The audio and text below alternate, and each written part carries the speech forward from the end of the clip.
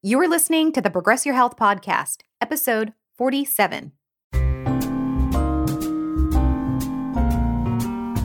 Welcome to the Progress Your Health podcast with your hosts, Dr. Robert Mackey and Dr. Valerie Davidson, a husband and wife team who specialize in bioidentical hormone replacement therapy and functional medicine. They're here to help you lose weight, balance hormones, and age gracefully.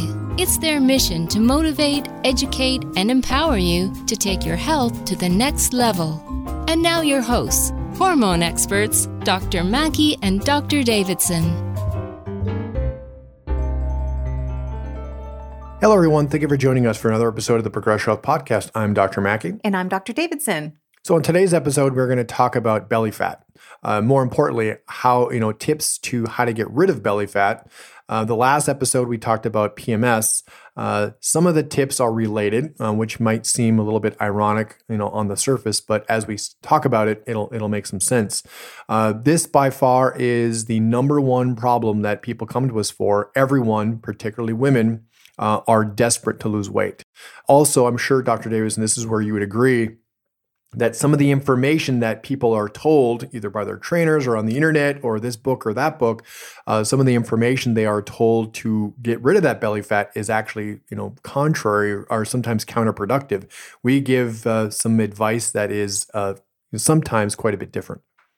Absolutely. So we've got actually 11 tips, which this is kind of spurned from a recent blog post that we got a lot of popularity from on how to lose belly fat in perimenopause. Because I don't know if everybody knows that it is harder to lose weight when you get older. And especially for females, once they hit perimenopause, it makes it almost impossible. So like Dr. Mackey was saying, all that kind of archaic dogma that we've been fed for the last 50 years on how to lose weight does not work really for belly fat and especially for the perimenopausal female. So we wanted to kind of inform everybody that sure, tips for belly fat and perimenopause is important, but we wanted to make this applicable to people of all ages because it is a common theme of, weight gain, especially in the middle.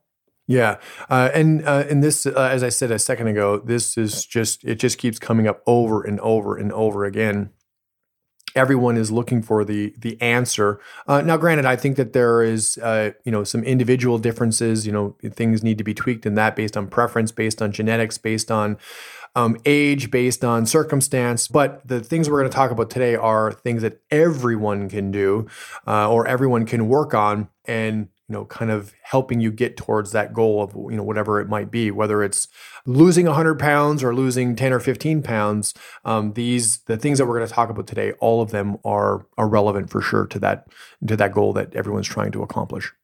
So really, we were going to kind of dummy it down a little bit, but we're going to go over some tips on that you can actually work on like from this moment forward. But really, we want to explain a little bit kind of basically why people are complaining about belly fat. I mean, a lot of people say, hey, I've gained weight, sure, but a lot of people come to us and they will literally grab their stomachs and say, I have never had this before. I've always had a flat stomach. It's always been flat. And then lately in the last, 2 years, 2.5 years, I've developed this belly that I've never had before. And it's common in men, especially because men do gain weight in their stomachs, but especially with females, most females don't gain weight in their stomachs. We gain it in our hips and our thighs. So when it happens in the belly, and they can't get rid of it. That's the biggest thing is everybody thinks they can exercise more and eat less and get rid of it. It's not going to get rid of it. So that's because it comes down to two main hormones, which is insulin and cortisol. So the goal is to balance insulin and cortisol. And I know we might sound redundant because we talk about insulin and cortisol all the time, but it's hugely important to a lot of issues, not just belly fat. Yeah, for as you said, like 50 years plus, we've been trying to put weight loss into this math equation: eat less, exercise more. Calories in, calories out. And the funny thing is that there is some truth to that. There's some validity to the calories model. Bodybuilders, they track macros. Macros meaning your carbs, fats, and proteins. They have a certain caloric deficit that they try to achieve, and then they're ratcheting things down from there, manipulating the percentages of where their carbs, fats, and proteins come from, on a daily basis. We'll get into that a little bit, but it is way more complicated than than just being a calories in, calories out issue, especially for long-term weight loss success, because that eating less, exercise more approach, that's where, and I know that probably most of our listeners, or at least a friend or a family member, has lost 20 and gained back 30. Lost 40, gained back 60 because of that eat less, exercise. When that strategy has been employed, either it doesn't work at all, right? It doesn't work at all. And usually by the time someone's in their mid to later 40s, certainly their 50s, the eat less, exercise more kind of idea is exactly what makes that belly fat worse over time, which we're going to get into as why that happens. So number one, first and foremost, this is obviously obvious and maybe challenging, is reducing stress level. We all have lots of deadlines. We have lots of pressure, family, school, finances, whatever the case might be. We're being pushed and pulled in a lot of different directions. All of that stress that we have, right? Stress is just how we perceive it. If it's something relatively minor but is not life-threatening, but we perceive it as being a stressful event, that is creating a hormonal response. And the more of those you have on a daily, weekly, monthly, yearly basis, the more cortisol you're going to produce. And that, basically trains the body to store more fat over time. Cortisol and insulin kind of work hand in hand to fast track that fat storage. And you always put it in the places you don't want it, and when it's stress induced. Because we've always said pretty much the only fat storing hormone in your body is insulin. So if you have loads of insulin, you're going to have a much easier way of storing fat than somebody that has lower levels of insulin. So what does cortisol do? Cortisol raises insulin. So if I get stressed out over something, I'm running late to an event, I overcommitted myself to too many people or, different functions, my cortisol's riding high. I get in a fight with somebody, my cortisol's riding high. And granted, cortisol is supposed to save your life from, stress or predators or something that's going to kill me, but being late to an event isn't exactly going to kill me. But my cortisol is going to go up, which is going to make my insulin go up. So then I'm going to actually store weight. And when you have higher levels of insulin and cortisol, you put it on in the stomach. It's different than other kinds of weight gain.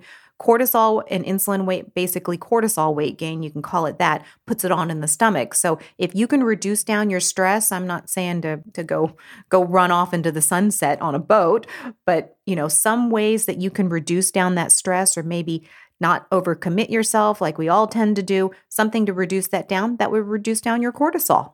Right. Another thing that you mentioned, so insulin as you mentioned, is the only fat storing hormone in the body. So insulin has to play a major role in how we store body fat or belly fat, doesn't matter. But there's an enzyme called LPL, lipoprotein lipase.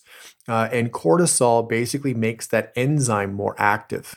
And lipoprotein lipase is basically a fat storage enzyme. So the more active the lipoprotein lipase is, the more body fat we're going to store. So the more stress, the more active that enzyme, the more insulin there is as a result, and it's basically a fast track to fat storage. Now, this is where it gets complicated over time. And by the time someone's in their 40s, their body is already kind of, hormonally have gone through some changes. You have less female hormones, you have more of those metabolic hormones, insulin and cortisol. And now the body gets this message of, fat storage all the time.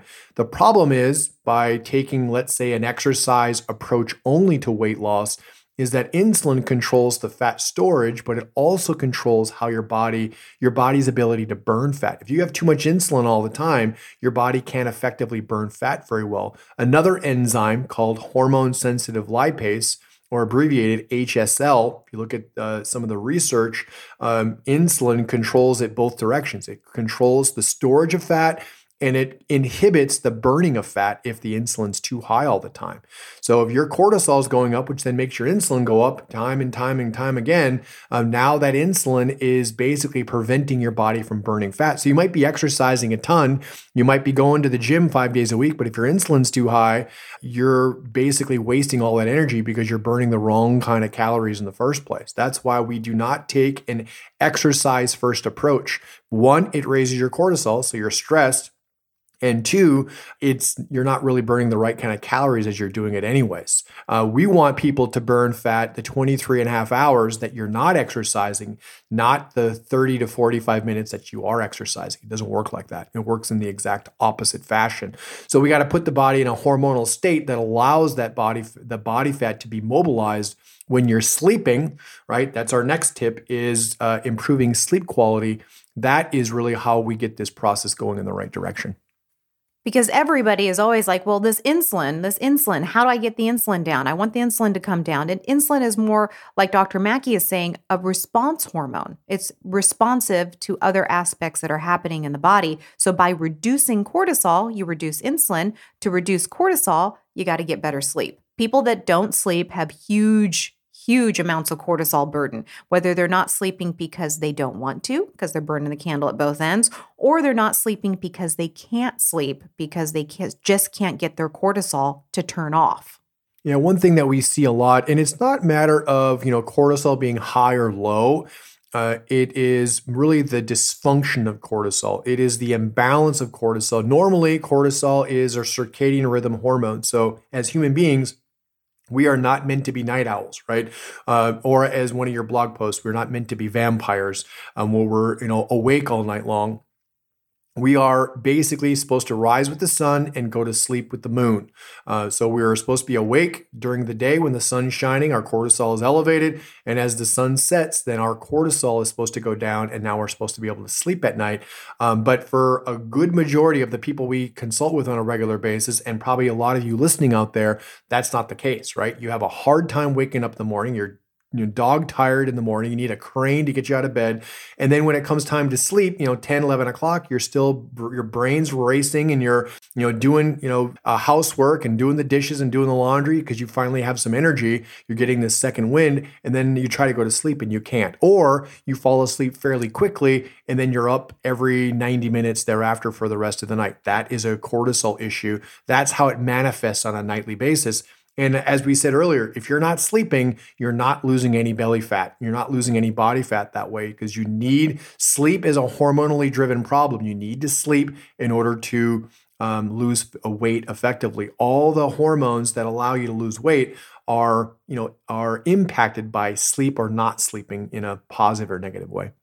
So then people ask, well, how do I sleep better, right? How do I turn off the cortisol? How do I reduce the cortisol at night? Because if you reduce the cortisol at night, then the cortisol will want to appropriately come up, as it should during the day, to give you that bright-eyed, bushy-tailed, hit the ground running. So reducing the sleep, reducing your cortisol at night to get that better sleep, there's so many aspects to that. I mean, we could I think we have done podcasts on how to sleep better, but we'll definitely put in, a link to the recent blog post about sleeping at night that we've done, tips on how to sleep at night, and also to the podcast that we have on sleeping at night. Yeah. So, we probably will do more in the future about sleep, because in the beginning, when you're trying to lose belly fat, we put more of an emphasis on the sleep than we do on exercise. Exercise is kind of a moot point. If you're not sleeping, don't bother exercising. So the two things we always say, that's why they're number one and number two on the list, is you got to reduce your stress, and you have to sleep better. That is your criteria whether or not exercise is appropriate. If you're not sleeping well, don't exercise. If your stress is too high, don't exercise. There's not enough hormones in the day or the week or the month or the year to be able for you to do it all. Women tend to, and I'm sure you would agree, women tend to be somewhat of, like superheroes. They become super women trying to do everything. And then trying to keep their bodies in shape as well. And by them trying to be superwomen actually creates what they're trying to prevent, which is their bodies not cooperating very well. So sleep is by far, we could put that one really at the top of the list as being the number one priority, because everything else stems off of that. Truly, truly. I mean, I've had, and I know it might seem superficial, but I've had women that cry to me because they can't fit into their pants anymore or their skirts. And I get it. They're working really hard trying to reverse this process, when all it does is keep progressing and causing more weight gain. So if you've got belly fat, that's not, sure, we want to lose belly fat, but that's also an indication that your hormones and your lifestyle is probably a little bit out of balance, that we just need to put it right back into balance so that you can sleep better. We can reduce down the stress. That'll help with the belly fat. And then, of course, that leads us into our next tips, which are about what we put in our mouth. Yeah, and by far the first place to start, if you're just getting started on this process, let's say, you haven't been doing anything for a while, you've been, let's say you've been really stressed, but now you're finally getting motivated, and you're thinking about or trying to decide what's the first thing that I should do. Should I do exercise? Should I sleep better? What should be number one priority? From a dietary perspective, of course, the stress and the sleep are number one. From a dietary perspective is reducing liquid calories. Okay, that's fancy coffees, that's creamer in your coffee, that's sodas, that's even diet soda, that's protein shakes and smoothies, that's fruit juice, anything that has calories in it. We kind of try to steer people away from those types of things because your body does not deal with those calories the same way as it does if you're eating something. Exactly. And like Dr. Mackey said, that means diet soda. I know. They say, well, it doesn't have any calories because it's diet soda. And I have a lot of women that say it's my only vice. It really, truly is my only vice. But if you're looking at trying to reduce down that belly fat, diet soda is still got insulin-like activity. It's still going to stimulate the insulin. They even have research studies that diet soda increases your cravings for sugar way more than drinking just a regular plain old soda. But either way, we got to toss the liquid calories. Yeah, at least in the beginning, there might be an opportunity where later on they can come in occasionally. But again, the sugar, high fructose corn syrup, the artificial sweeteners, including stevia, they all have an impact on insulin. And as we talked about, that is the major thing that we're trying to impact. So at least temporarily, they have to go. So that leaves you with water, herbal tea, that leaves you with sparkling water, different things like coffee that's black, right? Coffee does have a little impact on raising cortisol, but we usually recommend either putting fat in your coffee, butter, coconut oil, or something that has no sugar or carbohydrate calories to it. That could be heavy cream, that could be coconut milk, or it could just be black. Whatever capacity that is. So now we're minimizing some of those detrimental liquid calories. We'll get into fats here in a second, but across the board, there's lots of liquid calories out there in the marketplace, and minimizing them is the number one priority when it comes to losing weight. And the next tip is something that we had actually alluded to a little earlier, or Dr. Mackey did, was about don't go on a diet. Like really, a diet is sure way to actually promote belly fat over time. Yeah. And, this is that approach that we've been doing for a long time. Eat less, exercise more. So drop your calories and start exercising a lot is what we've all been trying to do for 50 years because we've been told that it's an activity problem. We just don't exercise as much. We're more sedentary than we used to be. But that's just kind of missing the real issue. And dieting, the body is way too complicated for a significant drop in calories. Your body does worse with a drop in calories than it does with an increase in calories. Your body can handle that to a certain point, depending on where those calories come from. But the minute your calories drop too low, and we consult with women all the time, and they are anywhere from 500 to 1,000 calories short of what they should be eating just to maintain their maintenance level. And this is a thing all the time. They are exercising 5 or 6 days a week, and they're eating basically 1,200 calories or less, or 1,500 calories or less. And when you're exercising that much, guess what happens? Your calories should be going up, not going down. And that's when the thyroid starts to become affected. And there's these very elaborate, hormonally compensatory mechanisms in the body by when you drop your calories, that process goes into motion and you'll lose weight for a period of time, a couple of weeks, couple of months, maybe up to 6 months. And then that weight loss comes to a screeching halt. Okay. What does everybody want when it comes to weight loss? They want to lose weight fast.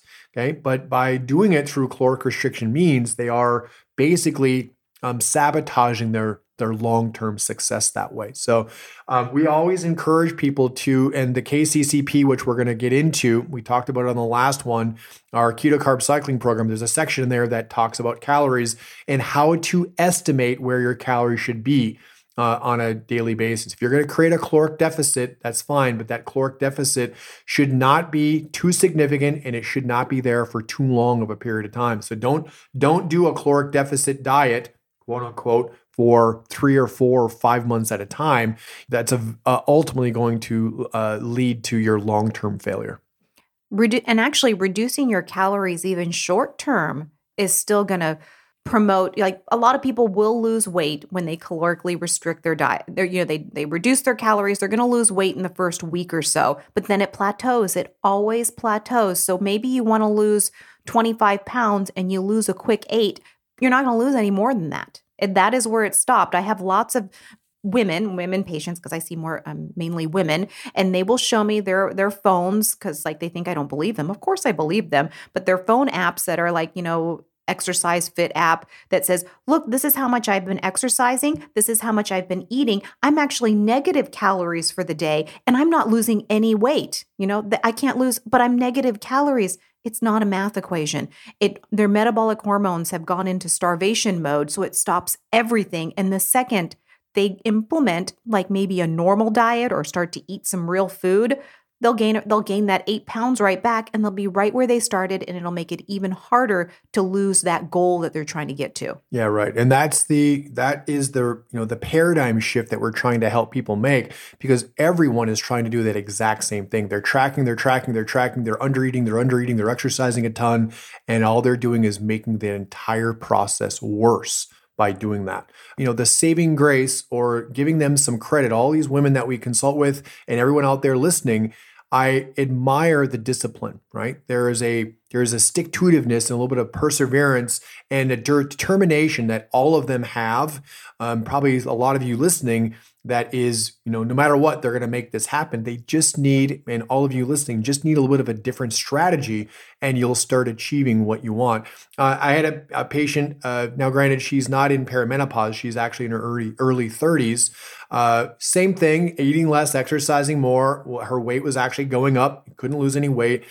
Just made the shift that we're talking about, some of the tips that we're going to get into today, from the KCCP, and she lost 24 pounds in 2 months. She went from 214 pounds down to 190 pounds in almost exactly 60 days by implementing some of the things we're talking about from the KCCP. She kind of dove in. She's very determined. She's very focused. She did it exactly the way that it was supposed to be, and she's achieving the results because of it.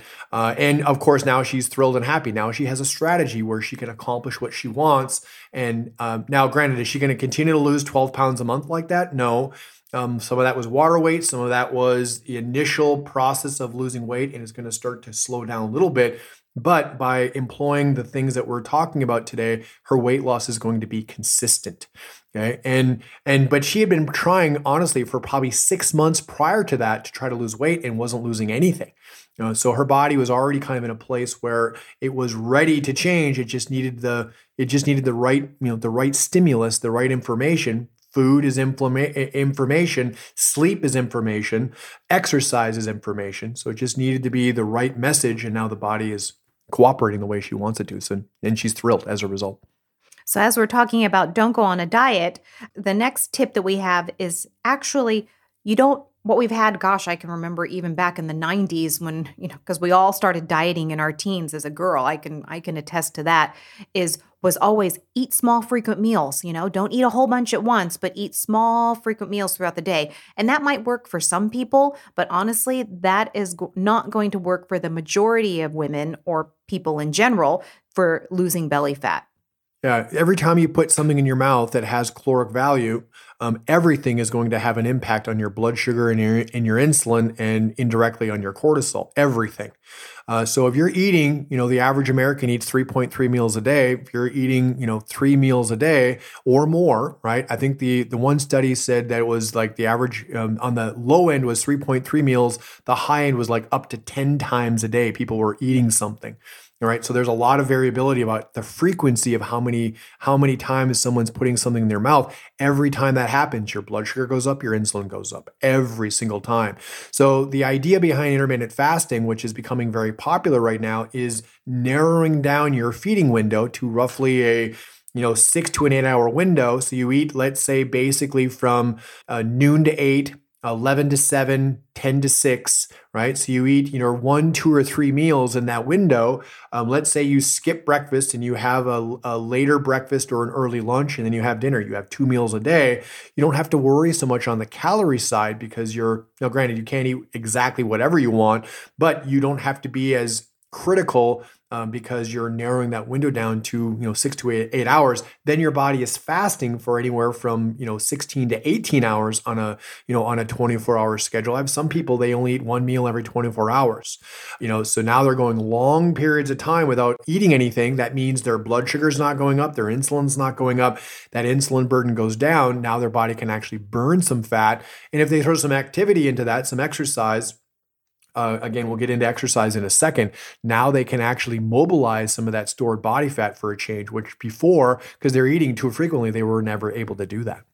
Yeah, one of the best ways to reduce down your insulin is to not have those small frequent meals. And I know back, when we all learned about small frequent meals, it was also, I think, because we would combine that with reducing calories. So if you reduce your calories, you're hungry. So if you make small little meals throughout the day, then you can keep your calories reduced, but you can, try to starve off some of that hunger that was coming in. But now we're realizing that, we don't need to reduce our calories. In fact, increase up your calories. We're human. We have a metabolism. We want to get that engine burning. So you increase up your calories, but you change up basically the time intervals that you're eating so you can try to keep that insulin burden down. Yeah, and that's, this is relatively new science. This has only been popular in the last few years. And that, you're right, that small frequent meal idea had been around for a very, very long time. And that does work for some. Now, here's one thing that we do both see quite often. This is something to kind of decide. If you're one of those people that has to eat every 3 to 4 hours or every 2 to 4 hours because you get either hangry, right? Hungry and angry. Maybe you get a headache. Maybe your energy starts to wane and you're using food basically to feel better. That's exactly why you should be eating less frequently, because the mechanism that controls your blood sugar regulation, that hormonal mechanism between insulin, glucagon, cortisol, that mechanism is broken. Okay, or it's in the process of being broken, which then leads to diabetes. So if you suffer from hypoglycemia, right, reactive hypoglycemia, which is on the surface referred to as low blood sugar, but it's caused by either having high insulin or low cortisol, that mechanism that is normally supposed to be a very smooth to get you from meal to meal. If your transition from meal to meal is fairly significant, then you need to follow these rules even more emphatically because you're already exhibiting signs, using food to medicate yourself that way. If you're eating every 2 to 3 hours because you feel different, you feel worse, that's actually not a good thing. That's kind of a misconstrued point a lot. People think that they're doing their body a good thing by eating frequently. And, especially from a weight loss perspective, you're kind of crippling that mechanism the more you do that. And as we already alluded to, our next tip is reduce down that intense cardiovascular exercise. Doing hardcore cardio, spin class every day, boot camp classes that are going on and on and on.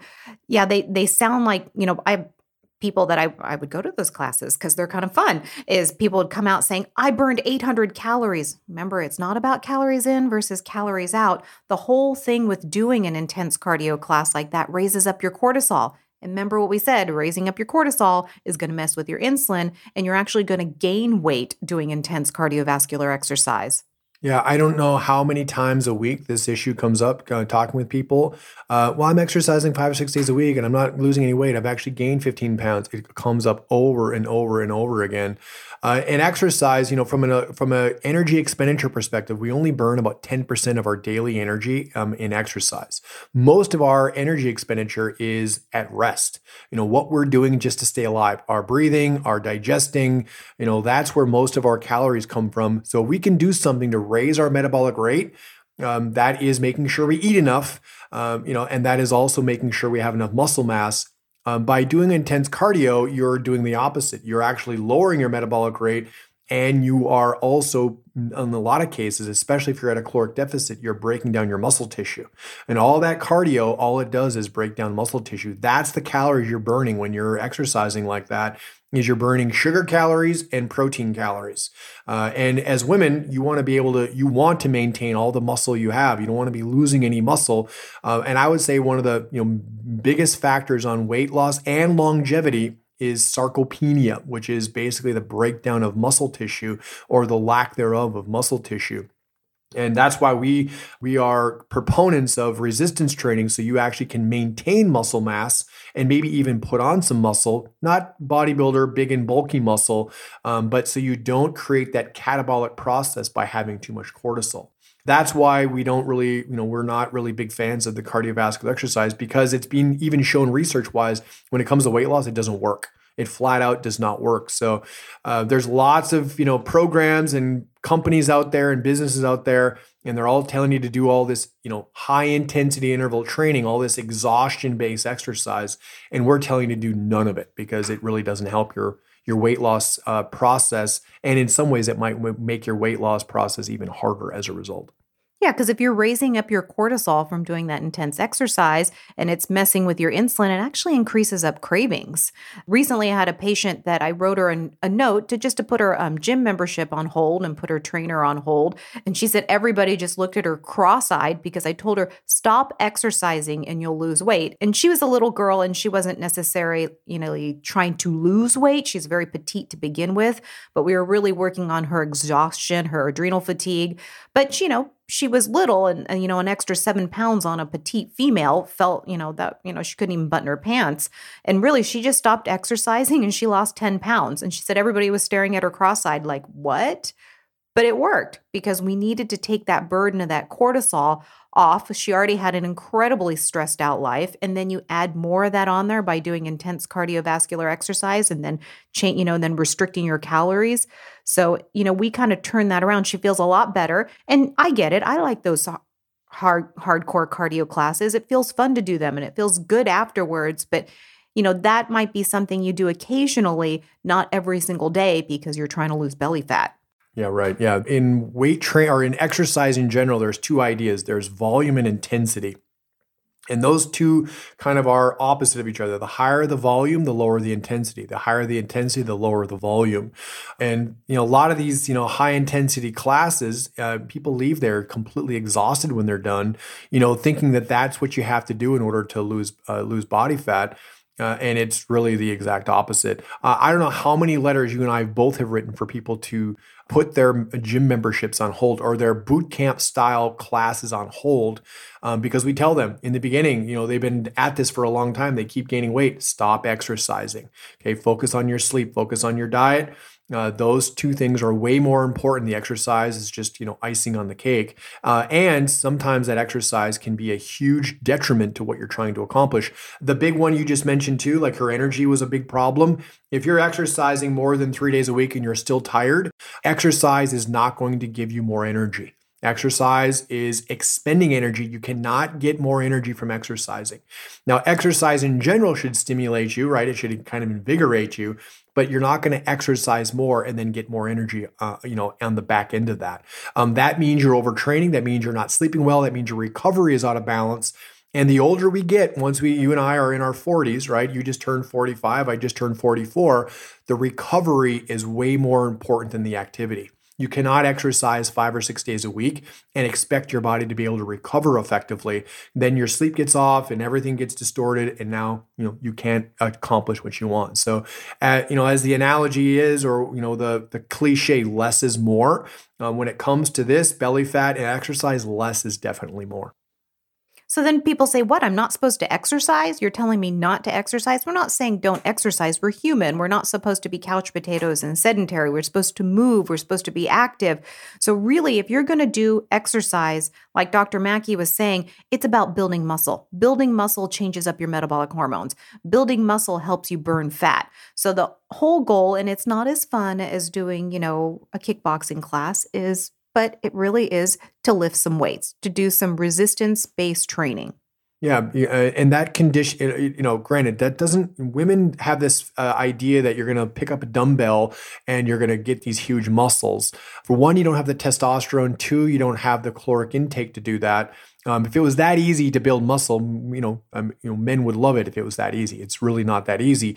But the process of lifting the weight conditions the muscle in a very particular way that makes your body utilize insulin more efficiently. So then over time, your insulin burden goes down. Your cortisol goes down because you're not doing all that cardio anymore. And now your metabolic rate has just raised up by about 500 calories. So now the 23 and a half hours that you're not exercising, you're burning fat literally 24/7. You change your diet just a little bit, maybe reduce your carbohydrate intake, not your calories, but your carbohydrate intake, lowering that insulin burden even more. And now literally 23 and a half hours a day, you're burning calories all the time. And that can be done without even exercising a single minute. Like you said, now being active, going for a walk, going for hikes, being outside, having an active lifestyle, and then maybe a little bit of resistance training, 1 to 4 days a week maximum, right? You need no more than 4 days a week. If you're gonna do 4 days a week, I would do every other day or 2 days on, 1 day off, 2 days on. Okay, so there's plenty of rest throughout the week. And you focus on your big muscles. You focus on your legs. You focus on your back, your shoulders, and your chest, right? You don't need to worry about any of the accessory muscles. You don't even really need to worry about your core that much. If you're trying to lose belly fat, don't worry about your core, right? Because the core, by working on those big muscles, your core is automatically being worked anyways. You can't do major muscles in your body, your legs and your back, without working your core simultaneously. And working your core is not going to give you a flat stomach. Changing these hormones is going to give you a flat stomach. Okay, that means reducing your stress and changing your diet. That will give you a flat stomach over time. Doing sit-ups or crunches or leg lifts isn't going to give you a flat stomach. Yeah, like you're talking about the dietary. So we're saying, don't restrict your calories. So it doesn't mean that we can go have ice cream cake and carb out, because literally we want to cut the carbs out. So it's really about not reducing your calories, but modifying and changing the way that you do intake the food that you're eating. So number one, which we always talk about, and honestly, we all know this, is to reduce down the refined processed carbohydrates and the sugars. If you did that, which is part of, like we had talked about, those liquid calories, that would make a huge impact. But when you do that, you want to make sure that you don't reduce down your calories. You're just changing up the foods that you're eating. That's the big mistake when people go on a ketogenic diet, and that's why we call it the keto carb cycling, is because we don't endorse exactly a ketogenic diet all the time, because the mistake everybody makes is they drop their carbs and their calories follow suit, and now they're right back in that eat less, exercise more kind of mentality or that situation, and eventually it's going to sabotage their success. So the refined carbohydrates, granted, a lot of them are, there's a lot of yummy food that we have access to in the United States. So doing it in a way that is, occasional, infrequent, but still gives you some of the pleasure of some of the food we have access to. But it can be done in a strategic way where some of that overindulging of carbohydrates actually helps you lose weight, right? As opposed to, just keep storing it around the middle. So it's about timing, and it's about being selective and having a strategy, not just removing everything completely. Those overfeeding days that are reward days, like we like to call them, they are very strategic for the fat loss process. So you can actually, in those instances, you can actually eat more, and it helps you keep losing weight, because now you're not at that reduced caloric intake mode for too long, maybe a week at a time or maybe 2 weeks at a time, not every single day. Exactly. So really with modifying the diet, which is like completely opposite of a lot of the information we've been told over the years, is to cut out those carbohydrates, but increase up, which is the next tip, your healthy fats. Like I remember in the 90s, it was all about fat-free. Fat-free everything was like really hot. So you cut out the fat, you raise up your carbs. That was like the new dietary thing. I remember we used to munch on crackers, like Keebler's crackers, because they're fat-free. They're fat-free, so you eat a box of crackers, but it all turns into glucose, which messes with your insulin, and then your cortisol's all over the place. So really, what we want to do is cut down on the sugars, like we all know, the processed carbohydrates, but it really is okay to eat fat. Yeah. And that, fat's been vilified, as you said, for years and years and years. And that's the offset for going on a ketogenic diet or a lower carb diet is you raise your healthy fats. And that, kind of satisfies that caloric deficit. And one of our rules forever when it comes to losing a body fat is you need fat to lose fat. And this is exactly why. When you give your body fat, it burns fat. When you give it sugar, that's all it ever does is burn sugar. That's why if you're consuming, the average American consumes roughly about 200 to 300 grams of carbohydrates a day. That means that your body 24/7 will always burn sugar as a fuel source, always. And if your body is always burning sugar as a fuel source, there's no reason for it ever having to tap into body fat. And therefore, you don't lose any weight, no matter how much you exercise, no matter how much you are restricting yourself in that capacity. It just won't work. So healthy fats, and honestly, fat, your brain's looking for two things. It's looking for sugar or fat. It's very satisfied when you give it plenty of fat, and then it doesn't really care about the sugar as much because it's satisfied by having the fat. So that's definitely a very important piece to this puzzle. So don't be afraid of fat. Now, on a side note that that probably most of you know is you don't want to combine fat with carbs. If you're going to eat fat, you want to eat it away from the carbohydrates. That turns into a huge insulin bomb when you have carbs like sugar, like ice cream. It's fat and sugar. That makes the insulin go through the roof. So the one part about fats is don't be afraid of fats. Eat healthy fats. Eat it, but don't take your avocado and smear it all over a piece of bread. You want to eat it separately or maybe with some eggs. Yeah, right. And that is the standard American diet, is combining fat and sugar into the same food, right? If you think about all the processed food, fast food, everything, pasta with with butter on it, every popcorn with butter on it. Anything that baked goods. Anything that we like to eat is a combination of fat and sugar. Separately, they're not that bad, right? Fat by itself is not something that we do very often, right? That's kind of an unusual thing to eat fat by itself, or even eating carbohydrates by themselves. A plain baked potato is kind of boring, but now you put butter and sour cream and it tastes fantastic.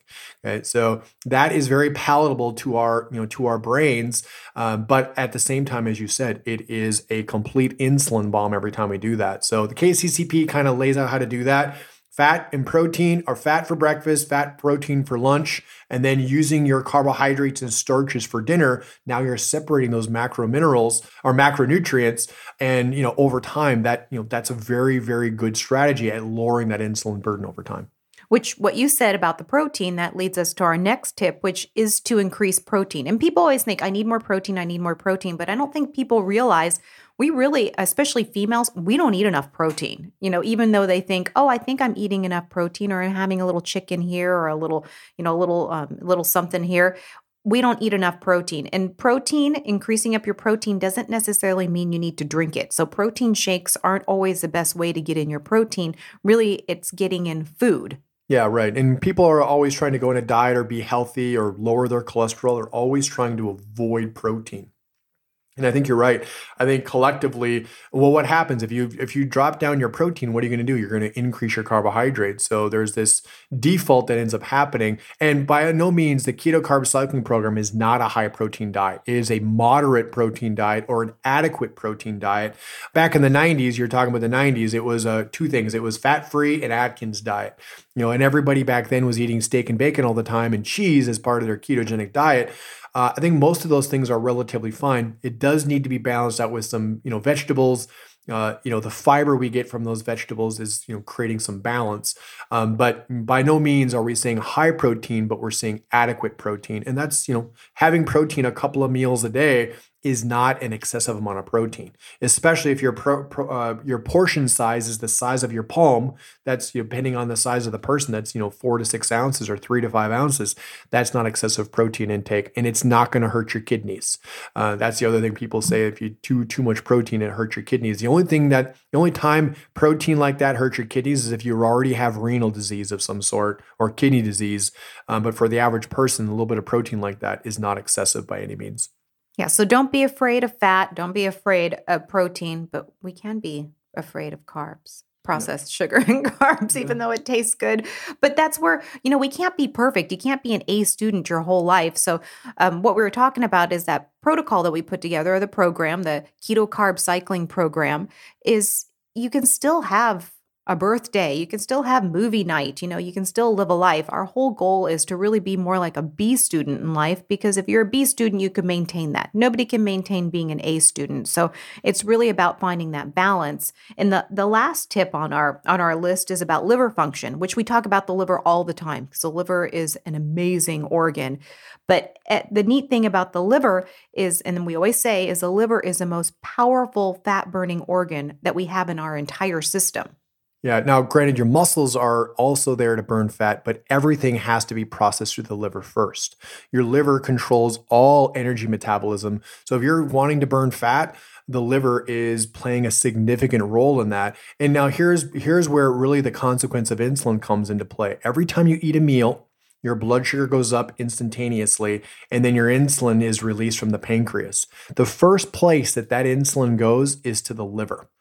So the liver is getting, every time let's say you're the average American, you're eating 3.3 meals a day, and your liver is getting bombarded because you're having pancakes for breakfast, you're having a sandwich and chips for lunch, and you're having pasta for dinner. Right? That's not out of the realm of possibilities in the United States. That means your pancreas or your liver is being bombarded with all this insulin, and then the liver starts to not respond to that insulin, and now those insulin receptors start to what they call downregulate, meaning that you're losing the number of receptors. Now the liver is not responding to that insulin anymore. What does your pancreas do? It releases more insulin. So you're putting insulin on top of insulin. You have that pancake breakfast, you have the sandwich for lunch, you have the pasta again, and now it gets worse. And then it gets worse and it gets worse. And now the message your body gets is storing fat all the time. So improving liver function, that means alcohol, that means caffeine, that means medications, that means stress. And then of course the sugar and the refined carbohydrates, all of those things are going to dictate how well your liver functions on a daily basis. So really all of the tips that we went through are going to improve liver function. Reducing down the insulin and the cortisol and the glucose burden is going to help the liver work better. Increasing up more metabolic weight, or metabolic weight resistance is going to improve your liver. Reducing down the cardio is going to improve your liver. Yeah. So if you want to download the KCCP, just go to the website, progressionhealth.com. It has all this information, maybe not laid out in the tips necessarily, but it certainly has, the goal of the KCCP is to accomplish all of these tips.